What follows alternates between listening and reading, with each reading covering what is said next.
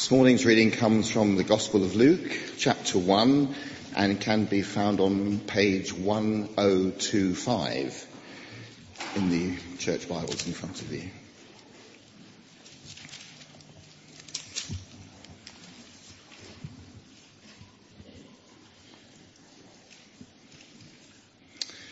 So Luke, chapter 1, beginning at the first verse. Many have undertaken to draw up an account of the things that have been fulfilled among us, just as they were handed down to us by those who from the first were eyewitnesses and servants of the word. With this in mind, since I myself have carefully investigated everything from the beginning, I too decided to write an orderly account for you, most excellent Theophilus, so that you may know the certainty of the things you have been taught. In the time of Herod, king of Judea, there was a priest named Zechariah, who belonged to the priestly division of Abijah. His wife Elizabeth was also a descendant of Aaron. Both of them were righteous in the sight of God, observing all the Lord's commands and decrees blamelessly. But they were childless, because Elizabeth was not able to conceive, and they were both very old. Once when Zechariah's division was on duty and he was serving as priest before God, he was chosen by lot, according to the custom of the priesthood, to go into the temple of the Lord and burn incense. And when the time for the burning of incense came, all the assembled worshippers were praying outside. Then an angel of the Lord appeared to him, standing at the right side of the altar of incense. When Zechariah saw him, he was startled and was gripped with fear. But the angel said to him, "Do not be afraid, Zechariah. Your prayer has been heard. Your wife Elizabeth will bear you a son, and you are to call him John. He will be a joy and delight to you, and many will rejoice because of his birth. For he will be great in the sight of the Lord. He is never to take wine or other fermented drink, and he will be filled with the Holy Spirit even before he is born. He will bring back many of the people of Israel to the Lord their God, and he will go on before the Lord in the spirit and power of Elijah, to turn the hearts of the parents to their children and the disobedient to the wisdom of the righteous, to make ready a people prepared for the Lord." Zechariah asked the angel, "How can I be sure of this? I am an old man, and my wife is well on in years." The angel said to him, "I am Gabriel. I stand in the presence of God, and I have been sent to speak to you and to tell you this good news. And now you will be silent and not able to speak until the day this happens, because you did not believe my words, which will come true at their appointed time." Meanwhile, the people were waiting for Zechariah and wondering why he stayed so long in the temple. When he came out, he could not speak to them. They realized he had seen a vision in the temple, for he kept making signs to them, but remained unable to speak. When his time of service was completed, he returned home. After this, his wife Elizabeth became pregnant, and for 5 months remained in seclusion.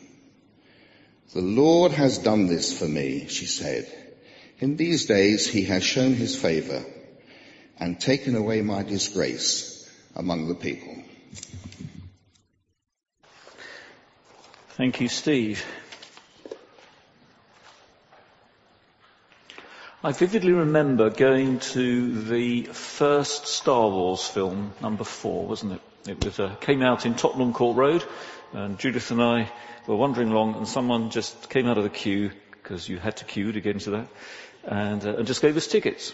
And we went in to see that film. There were 2 things that struck me about that film, or 2 things I remembered. One is that I went in with a girlfriend and came out with a fiancé, And I'm still not sure quite how that happened. It was nothing to do with me. That's very surprising. But the other thing that strikes you about that film is that introduction, isn't it? It's that sort of those words panning across the screen that are going to set the scene for everything that happens for the next, well, goodness knows how many films there have been. But it's a real scene setter, isn't it? That little opening scene.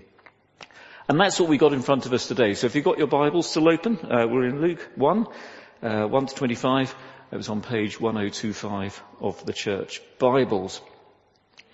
And Luke's big opening isn't about a war in a galaxy far, far away. His big opener is this simple claim that everything we're going to read in his book is true. Because Luke starts off his gospel actually, as many other historians did in those days, and they still do, and Wikipedia still does, you cite your sources. You say, well, where am I getting this stuff from? And that's what Luke does. Ooh, wasn't expecting him. I was expecting him. That's what Luke does in his introduction. And you can see that here. So verse 1, look at that. He says he refers to the things that have been fulfilled among us. So in other words, he's saying this is personal. This is stuff that I've experienced. He's writing about Luke and Acts, actually. This is an introduction to both. So it could have been experienced in Acts, could have been experienced in Luke. We don't know. Verse 2, he talks about eyewitness testimony from servants of the word. So we presume he means the disciples there and the women who were with Jesus and so on. He's spoken to people who've given him verbal testimony. And then he also says that he talks about the written testimony, the things that have already been written. That's in verse 1, isn't it? Many have undertaken to draw up an account. So he probably had Mark's gospel then. He probably had other gospels he could refer to as well. So he's taken all this stuff together, and then he says, verse 3, that he's carefully investigated everything from the beginning. He means he's really had the drains up on this. He's checked it all out for himself. And then the reason he's done that, look at verse 4, so that Theophilus may know the certainty of the things you've been taught. We don't know who Theophilus was, but the point is, what Luke is saying is, I want you to be sure of the facts. I want you to be sure that what I'm telling you is the absolute truth. And we know that Luke believed this himself because, of course, Luke travelled with Paul. Luke was in the shipwreck with Paul. Luke risked his life for what he wrote here. He believed it himself, and legend has it that he was also martyred for his faith later on. So our starting point this morning is that the gospel, the good news of Jesus Christ, is true. It's based on historical fact. And that's a great thing to hang on to, isn't it, as we move in to the story proper, if you like, with that introduction that everything we're seeing here and in the other Gospels is true. So, then Luke introduces his Gospel with this story of the announcement of John's birth. And he makes it clear that John comes, as he says in verse 17, can you see that little phrase? To make the people ready, I'll get this right in the end, to make ready a people prepared for the Lord. That's what he's doing. John is there to prepare people for the Lord.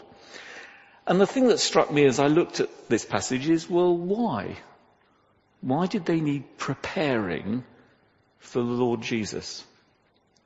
Well, it's partly because John fulfills a prophecy right at the end of the Old Testament, Malachi 4:5, that a prophet like Elijah will come to prepare his people for the coming of the Lord. So part of it is just a sign that this is the coming Messiah. But that still leaves you with the question, but why? Why do they need preparing? So that's what we're going to think about. And we're going to use some artwork, because Luke, amongst other things, is the patron saint of painters. Around about the 4th century, everybody thought his writing was so brilliant and so descriptive that he must have been an artist. So he became the patron saint of artists. So we're going to have some classical art to help us think about this topic. Now, I don't pretend to know very much about classical art, and you are at a slight disadvantage if you're listening to this online. So I'm just going to say who it's by and where it is in case you wanted to stop and dig out the picture. If you Google Zechariah and Gabriel, this one is, and it's an awful surname, Domenico Ghirlandaio, and it's painted in 1490, and it's in Florence, Franna Martinstone. It's a fresco up there. And this is a picture that shows us what was happening in that story we've just been reading. And it'll help us actually answer this question of, well, what's the problem? So let's just look at this picture for a minute. We've got a grand temple-like building, haven't we? We've got Zechariah at the centre, can you see in the red robe? And Gabriel, he's on the other side of him with the wings. That's how you know he's an angel. And then we've got the worshippers outside the temple. In this version they can sort of see in, but they couldn't in the Bible, could they? But they're the worshippers, all outside, and there are some sort of ladies off to the right. And I'm going to leave that picture up just while we think about this topic. Gabriel says, verse 15, that John will bring back many of the people of Israel to the Lord their God. Can you see that? Now the point is, you don't need to bring people back to God if they're with God already, do you? The problem seems to be that the people had no time for God. They might have been outwardly respectable, but actually they were living only for themselves. I suppose nowadays you might say it was someone who you talk to who would say, I'm an atheist, or I'm an agnostic, or maybe I'm just not bothered with religion at all, or not bothered with Christianity.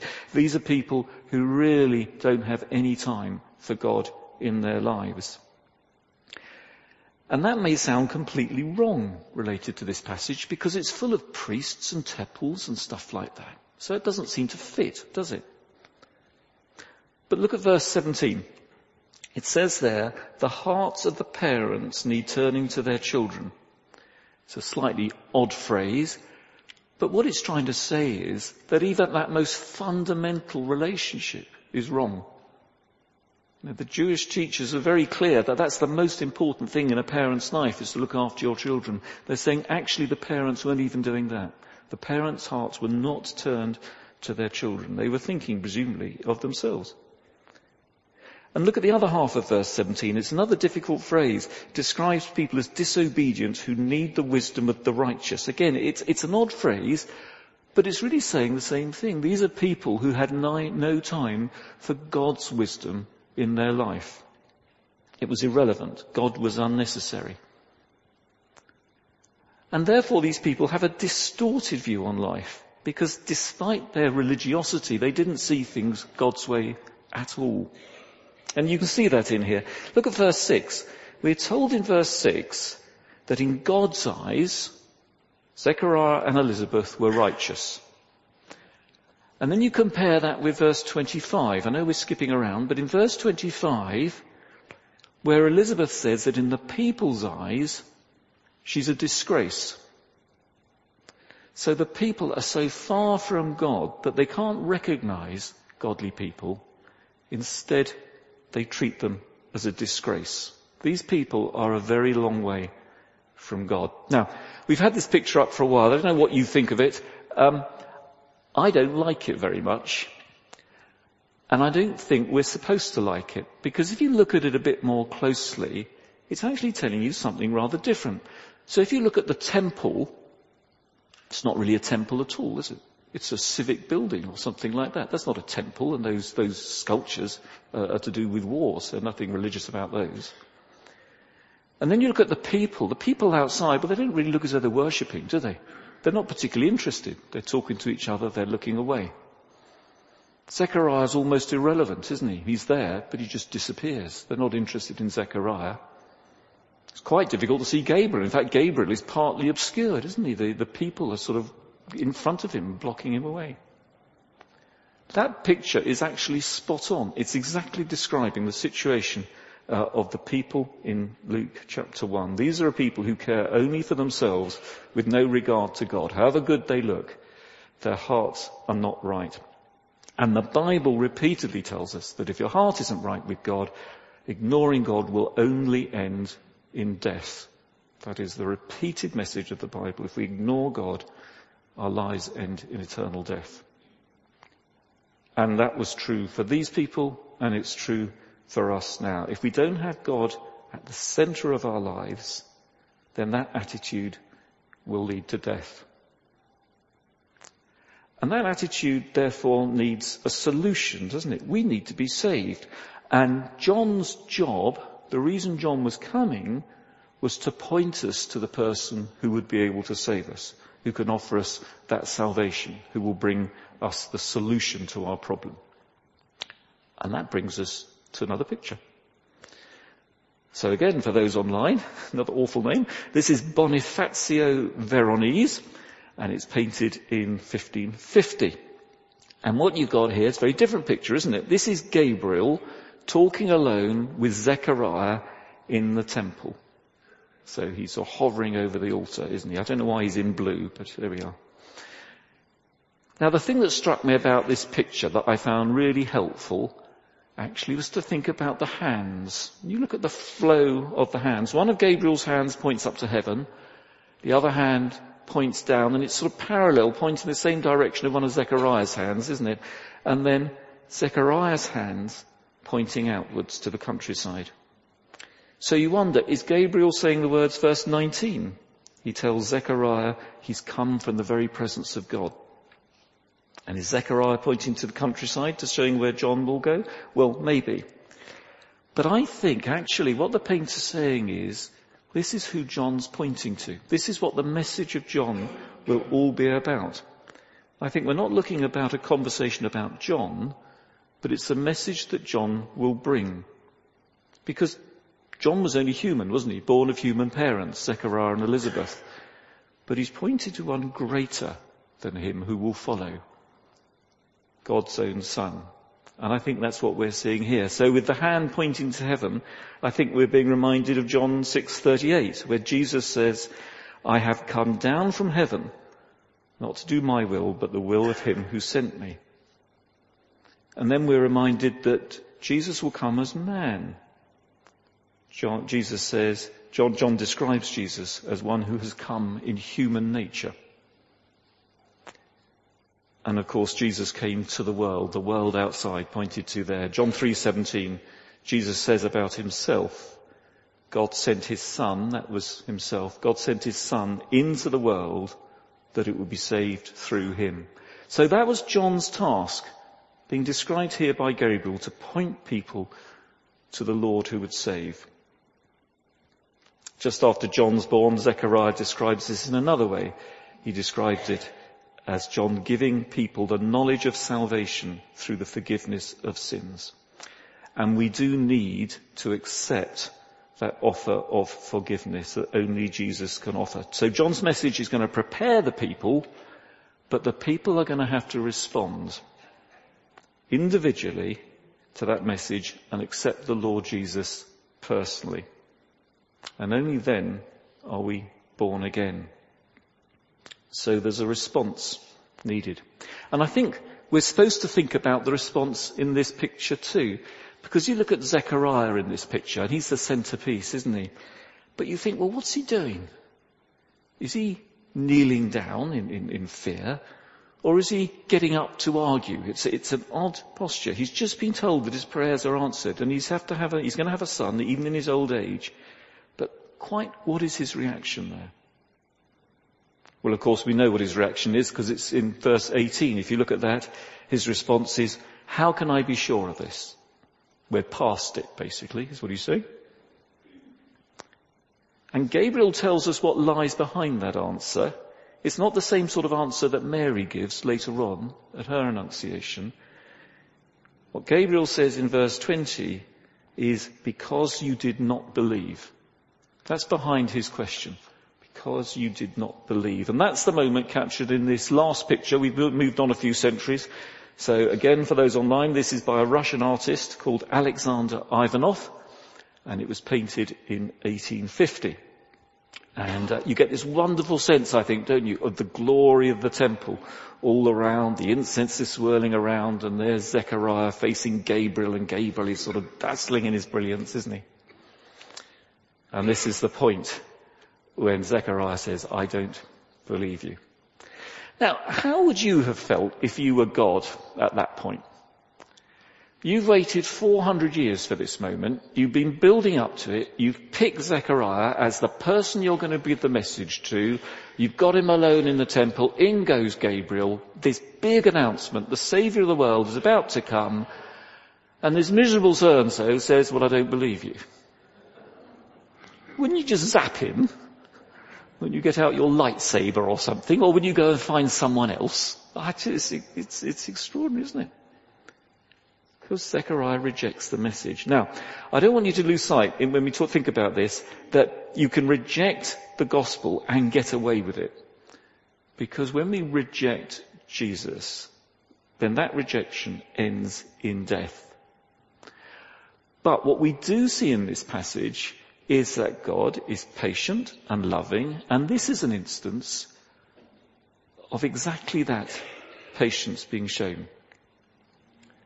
It's patience with someone who isn't sure.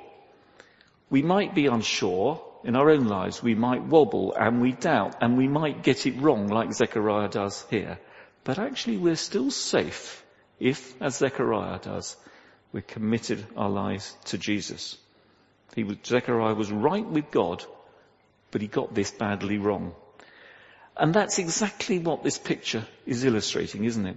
Because actually the focus of the picture is on Zechariah, isn't it? And while you've got this wonderful glow around Gabriel and you've got this beautiful colour on the floor and you've got the candles burning, Zechariah's a bit faded out, isn't he? He's shaded away. He's a little bit dull. And it looks like his robe should have much brighter colours, but somehow they're not there, are they? He's stooped and faded. He's rather a sad character. At this point, he really isn't the person he's supposed to be at all. And look at Gabriel's hand. He's reaching out, but he's not striking him, has he? It's almost a gentle gesture. And he's saying those verses in 19 and 20. I've been sent to bring you good news, but because you did not believe, you will be dumb. In fact, he was deaf and dumb until this promise. And then he says, comes true at the appointed time. It's really important, isn't it? So this was not the end of the story for Zechariah. There's no sense that this is a punishment. This is a sign for him and for the others. And actually what's intriguing is you're going to see something very similar at the other end of the gospel story in John, when you see Thomas doubt in almost exactly the same way. And in both cases there's restoration. In both cases the doubter is reassured. For Zechariah, it'll be when Gabriel's words come true, when John is born later on. But that's for another story. One commentary had a lovely phrase I came across. It said, momentary doubts cloud the skies of believers. It's a nice phrase, isn't it? Momentary doubts cloud the skies of believers. And of course, John comes in the spirit of Elijah, and Elijah is famous for a huge moment of doubt and uncertainty. But there's always restoration. And it struck me, what a strange story to start the gospel with, isn't it? To start the story with someone who doubts and messes up. But it's very reassuring, isn't it?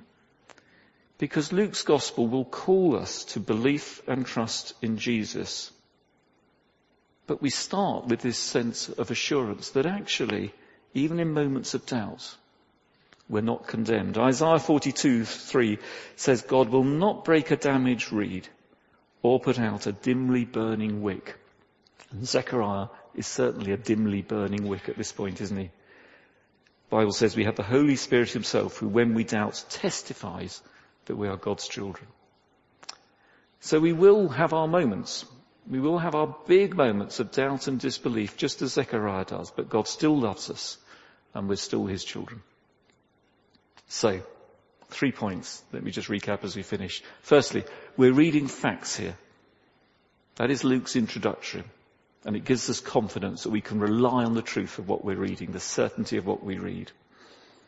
Secondly, we've got a problem. We need to be put right with God. That was John's message. We need to repent when we need to change our minds and have a life filled with the Holy Spirit when we're put right with God through Jesus. And thirdly, although rejecting Jesus leads to death, we can be assured that when we wobble, when we're unsure, when we doubt, that God still cares for his children. Amen.